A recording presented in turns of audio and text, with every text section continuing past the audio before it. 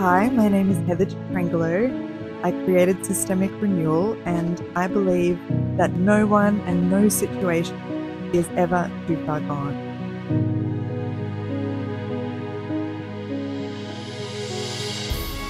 Hi everyone, and welcome back to Never Too Far Gone. This is Heather Trengolo. I am about to record the final podcast of the series that I've been recording to introduce the concept of systemic renewal, my passion and my life's work.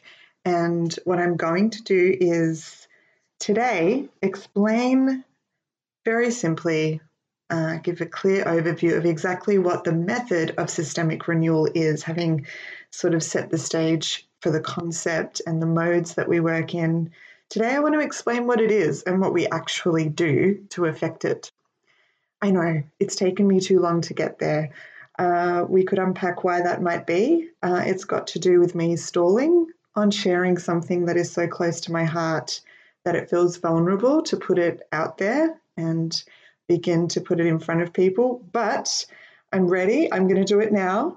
And what I'm planning to do is from February, I'm going to move the podcast into a bit of a different mode and start a series about finding favor. And throughout the year, there will be a range of different series that relate to how we lead change at a micro, meso, and macro level, and delving into just the different aspects of what systemic renewal involves as a skill set. So from February, there'll be a bit of a focus on finding favor. How do you discern who to work with? One of the most important and fundamental questions in leading change effectively.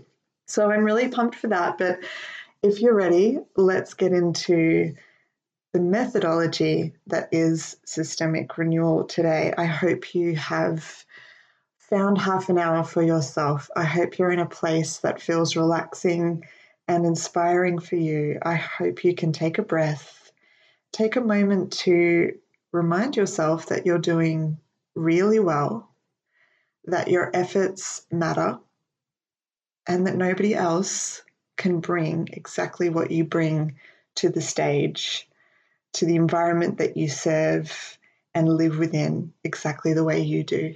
Systemic renewal is really about how to get personal about macro level change. And I see this as such a missing skill set in the leadership that we are seeing in our world that I want to spend the rest of my life studying it, finessing it, and sharing this ability. So systemic renewal is an evidence-based method. This is important. It is not just a range of ideas that I randomly came up with. It's drawn from the science of what we know about how collective mindsets change, and specifically what pedagogies work to lead people through a collective change of thinking, renewed understanding of who they are, what they're doing, what matters, what's true, what's untrue, what's okay, and what's not okay. So systemic renewal is an evidence-based method for changing collective mindsets so that strategic change actually works. We talk a lot about mindsets these days. We know that at the base of all effective systems change is a change in paradigm, a change in mindset, a change in understanding who we are, what we're doing, and why. But we don't really have methods for how to change that, other than talking about it, other than acknowledging that it's a thing. Systemic renewal is the art of how to change mindsets, and it's drawn from evidence in a couple of different ways. So the first way that it's evidence-based is that it's a practice that is drawn from research into the pedagogies that work to enable groups of people to change the way they think and behave. And we do know quite a lot about that. The second way that it's evidence-based is in its practice. So it involves forming strategies for change in our context that are based on data we deliberately gather about the experiences of people in the system, both historically and in the present, and not only what the experiences are that might be key to how the collective mindset has shaped, but how these experiences have been interpreted and responded to. So if I was to sum this up in one sentence and say there's one take home from today, one concept that I really want to share with you in the next half hour, it is that transitions in life, in business, in sectors, in nations, transitions are emotional. And they are always emotional before they are theoretical or cognitive or technical or practical. We know this, and yet we lead as if change is technical, theoretical, cognitive, and practical before it's emotional. And the reason we do this, I think, is that we don't really have a science base in our practice and in our training for how to lead emotional change for whole communities, for whole systems. So, first of all, quick disclaimer.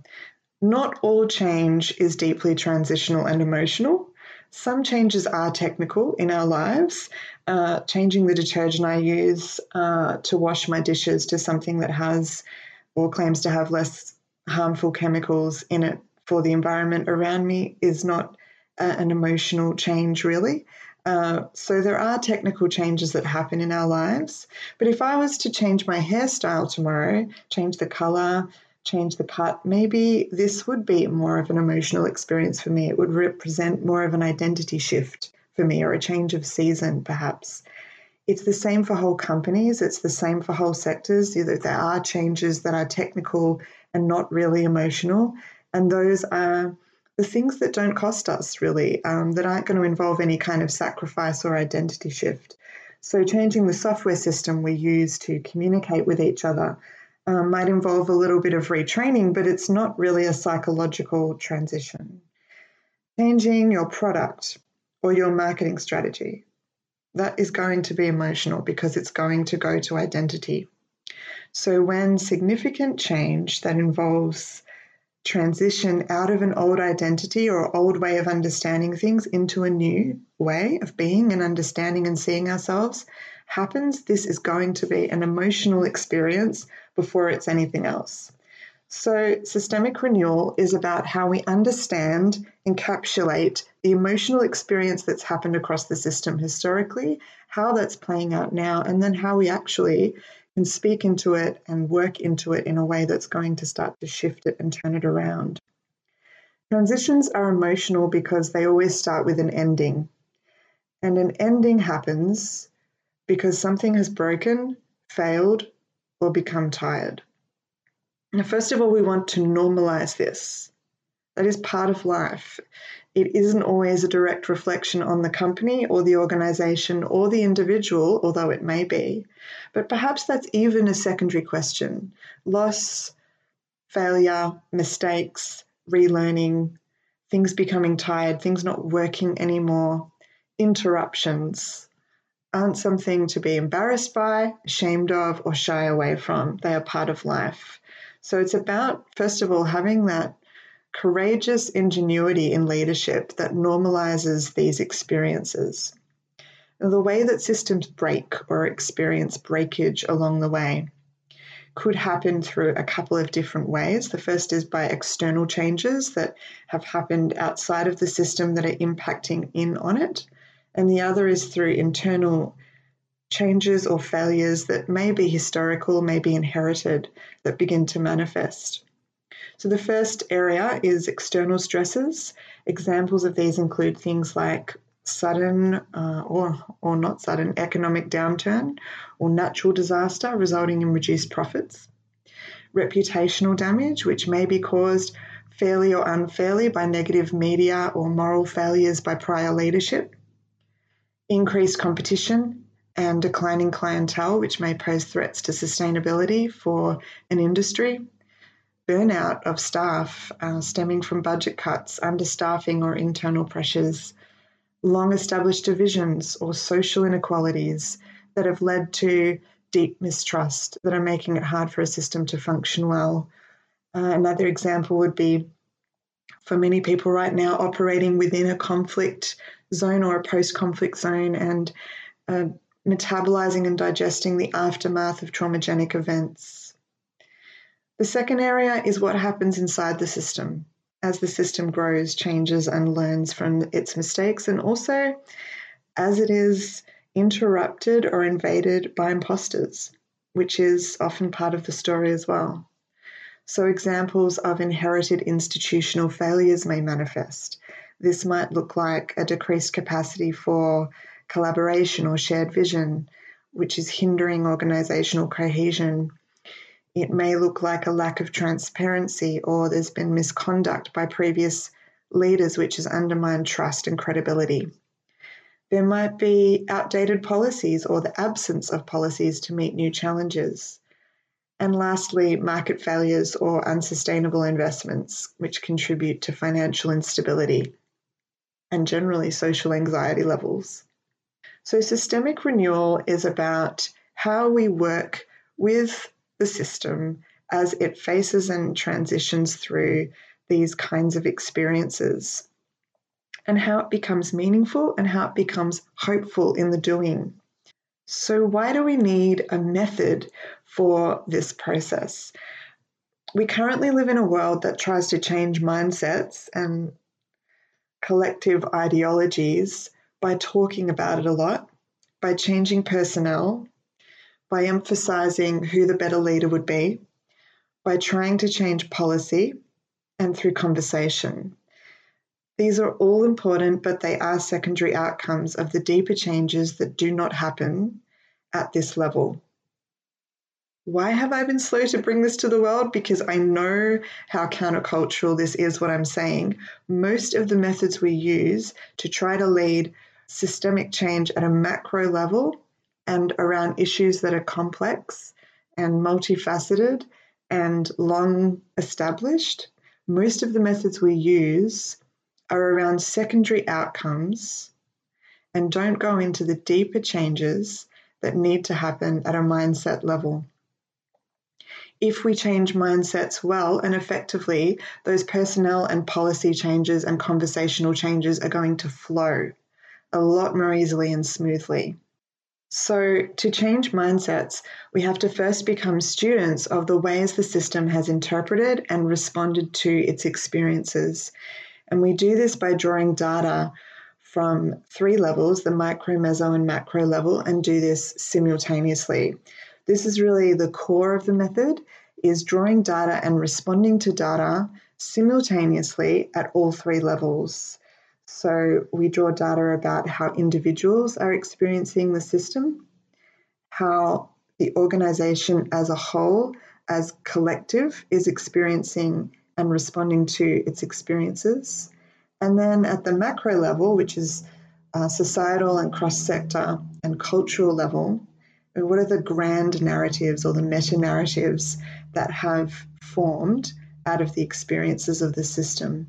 Once we identify these really accurately and from research, as opposed to the assumptions we often make about what those narratives are, we then become doctors who really design a medicine that specifically is designed to treat exactly where the mindset shift has become problematic, and to treat it in the sense that we want to restore and heal where it's hurt, as well as introduce the counter-narrative that's going to shift the dynamics. So we design and enact new mindsets at all 3 levels, micro, meso, and macro. Now, I'm going to move now to just walking through the method that we use in 4 ways to do this.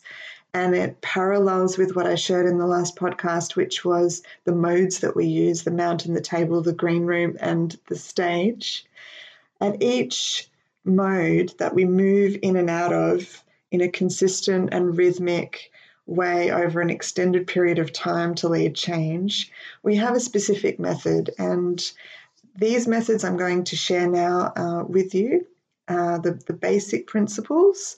There are details to them that, of course, I can't spell out briefly in half an hour. And they need to be practiced in a community to really be finessed, which is why we'll be starting the Academy of Systemic Renewal this year.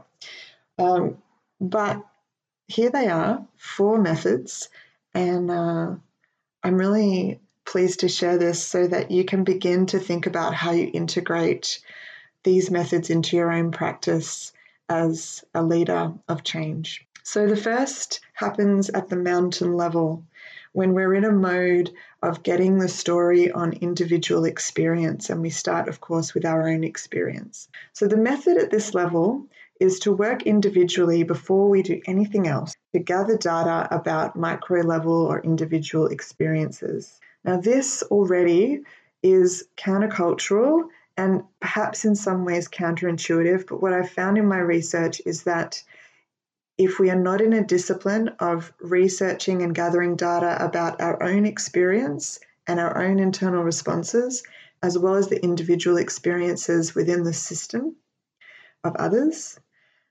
we will never really get to the core of what the mindset issue is that needs to shift.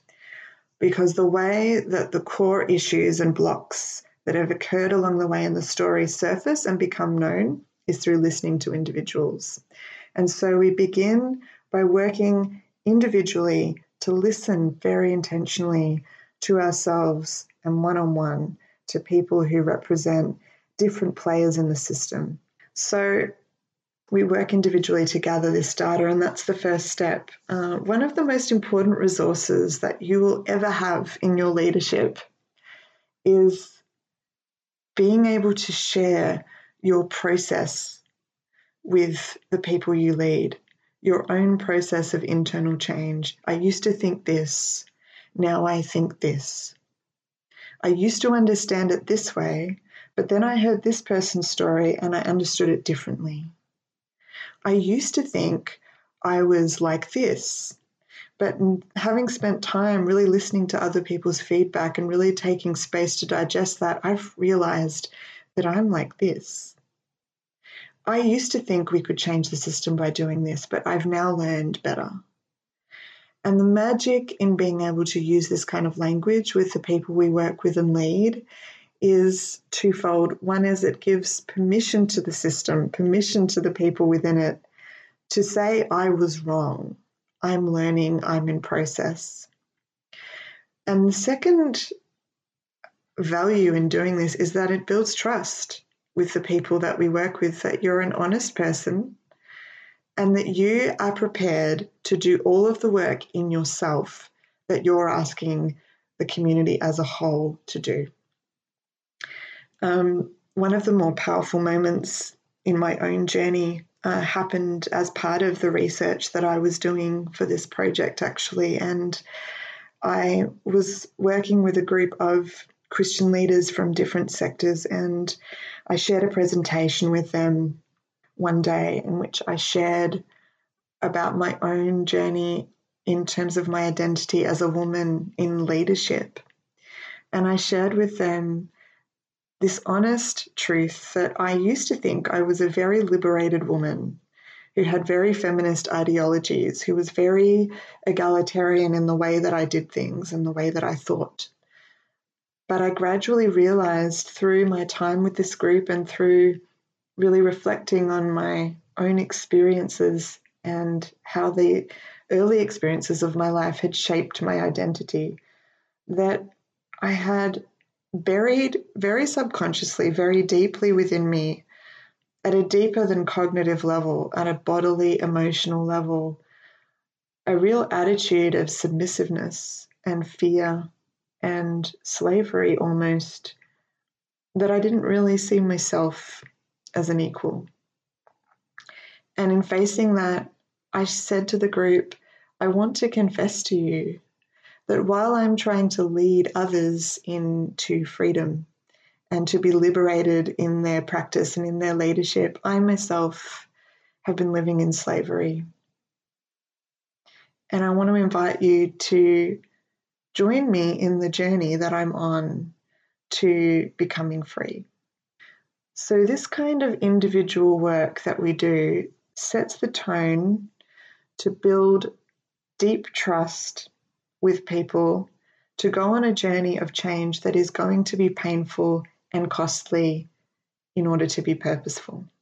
And what we're going to do in the Academy is get into daily, weekly, monthly, and quarterly rhythms of reflecting experientially on our own internal responses to the changes around us, but also gathering data on how different individuals at different levels of the system are experiencing change. So that's the first thing we do before anything else. Number 2 happens at the table, which is where we design the right medicine.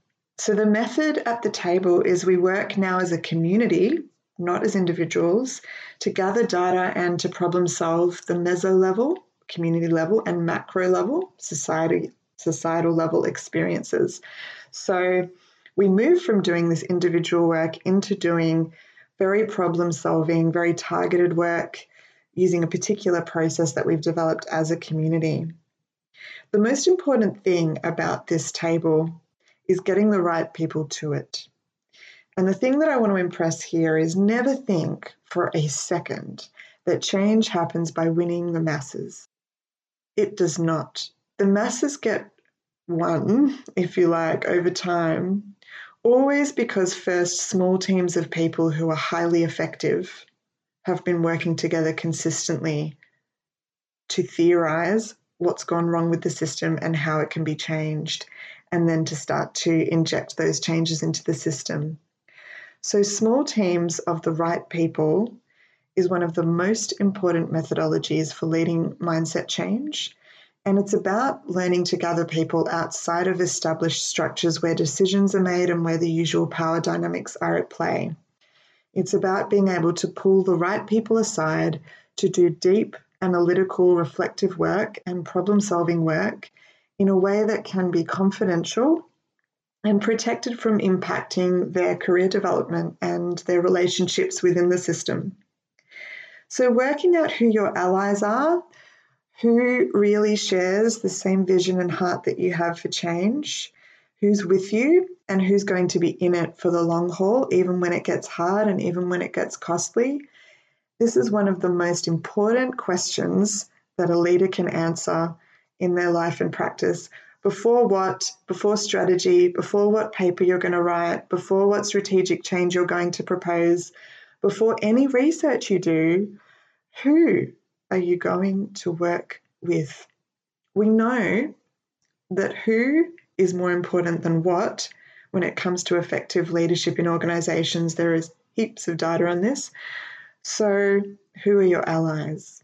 One thing I wanted to inject here was just the idea that, there's a skill to discerning this that comes with time and practice. And we always get it wrong along the way as well. But again, it's a skill set that leaders need. It's how do you discern and test who your allies are? And how do you discern and test who actually might be working against you? And be realistic about that. One of the things that I've noticed, because I've moved into lots of different communities in my life to lead and to serve, and part of the kind of leadership I do is that I move into communities for a season and then move out. So I meet a lot of people for the first time. I've had a lot of introductory handshakes over the years. And one of the things that I've found, which is just anecdotal, and I can't explain why this is, but often the first person to be particularly enthusiastic to get close to me, the very first person in a new community who, for example, invites me to dinner, is often the most problematic person in the system, the most opposed to change. I don't know why, but I've just noticed that as a pattern. Now, I'm not saying that's a foregone conclusion, that's always what happens, but in time we start to notice these little patterns about what behaviors indicate genuine heart for change, genuine commitment, humility, the kind of character development that we need to see in a person that can lead communities through things that are hard versus control, domination, resistance. And I'll share now some questions just to prompt your own time of reflection, and perhaps you like to journal or sketch as you spend this time with yourself. So I'm going to do 4 questions this time that each relate to these 4 methods. So the first is the micro level, working individually to gather data about individual experiences. And the question is, What conversation have you recently had where you really heard the experience of one of your clients or constituents? And what surprised you?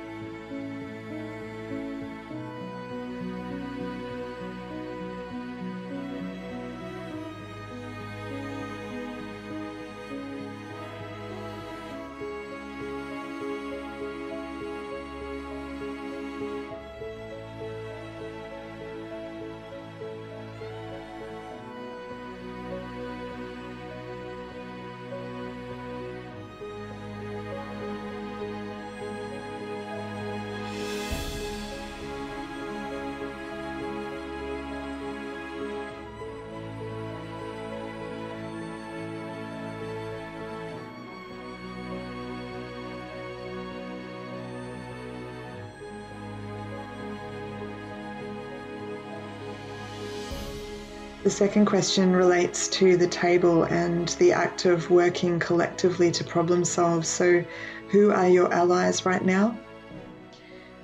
Could you write their names down? Who is on your side? And don't worry about how senior they are or how immediately connected they are to your environment, or even how much you like them. They may not be people you want to hang out with on your day off. But an ally is someone who understands and shares the vision and is committed to the hard work involved in seeing change effected. So how could you be intentionally sowing into these relationships?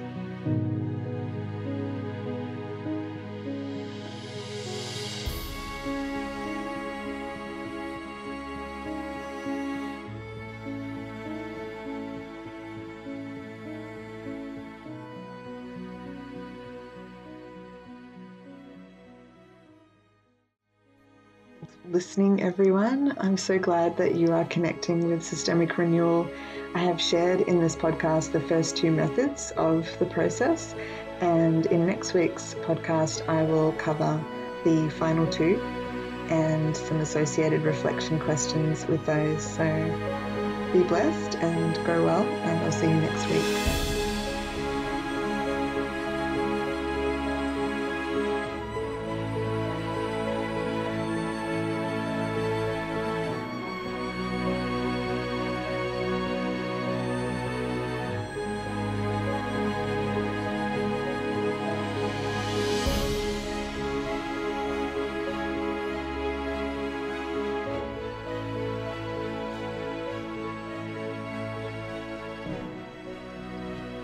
The Academy of Systemic Renewal is based in Melbourne, and so we acknowledge the traditional custodians of the land on which we meet, the Wurundjeri people of the Kulin Nation, and we pay respects to elders past, present, and emerging.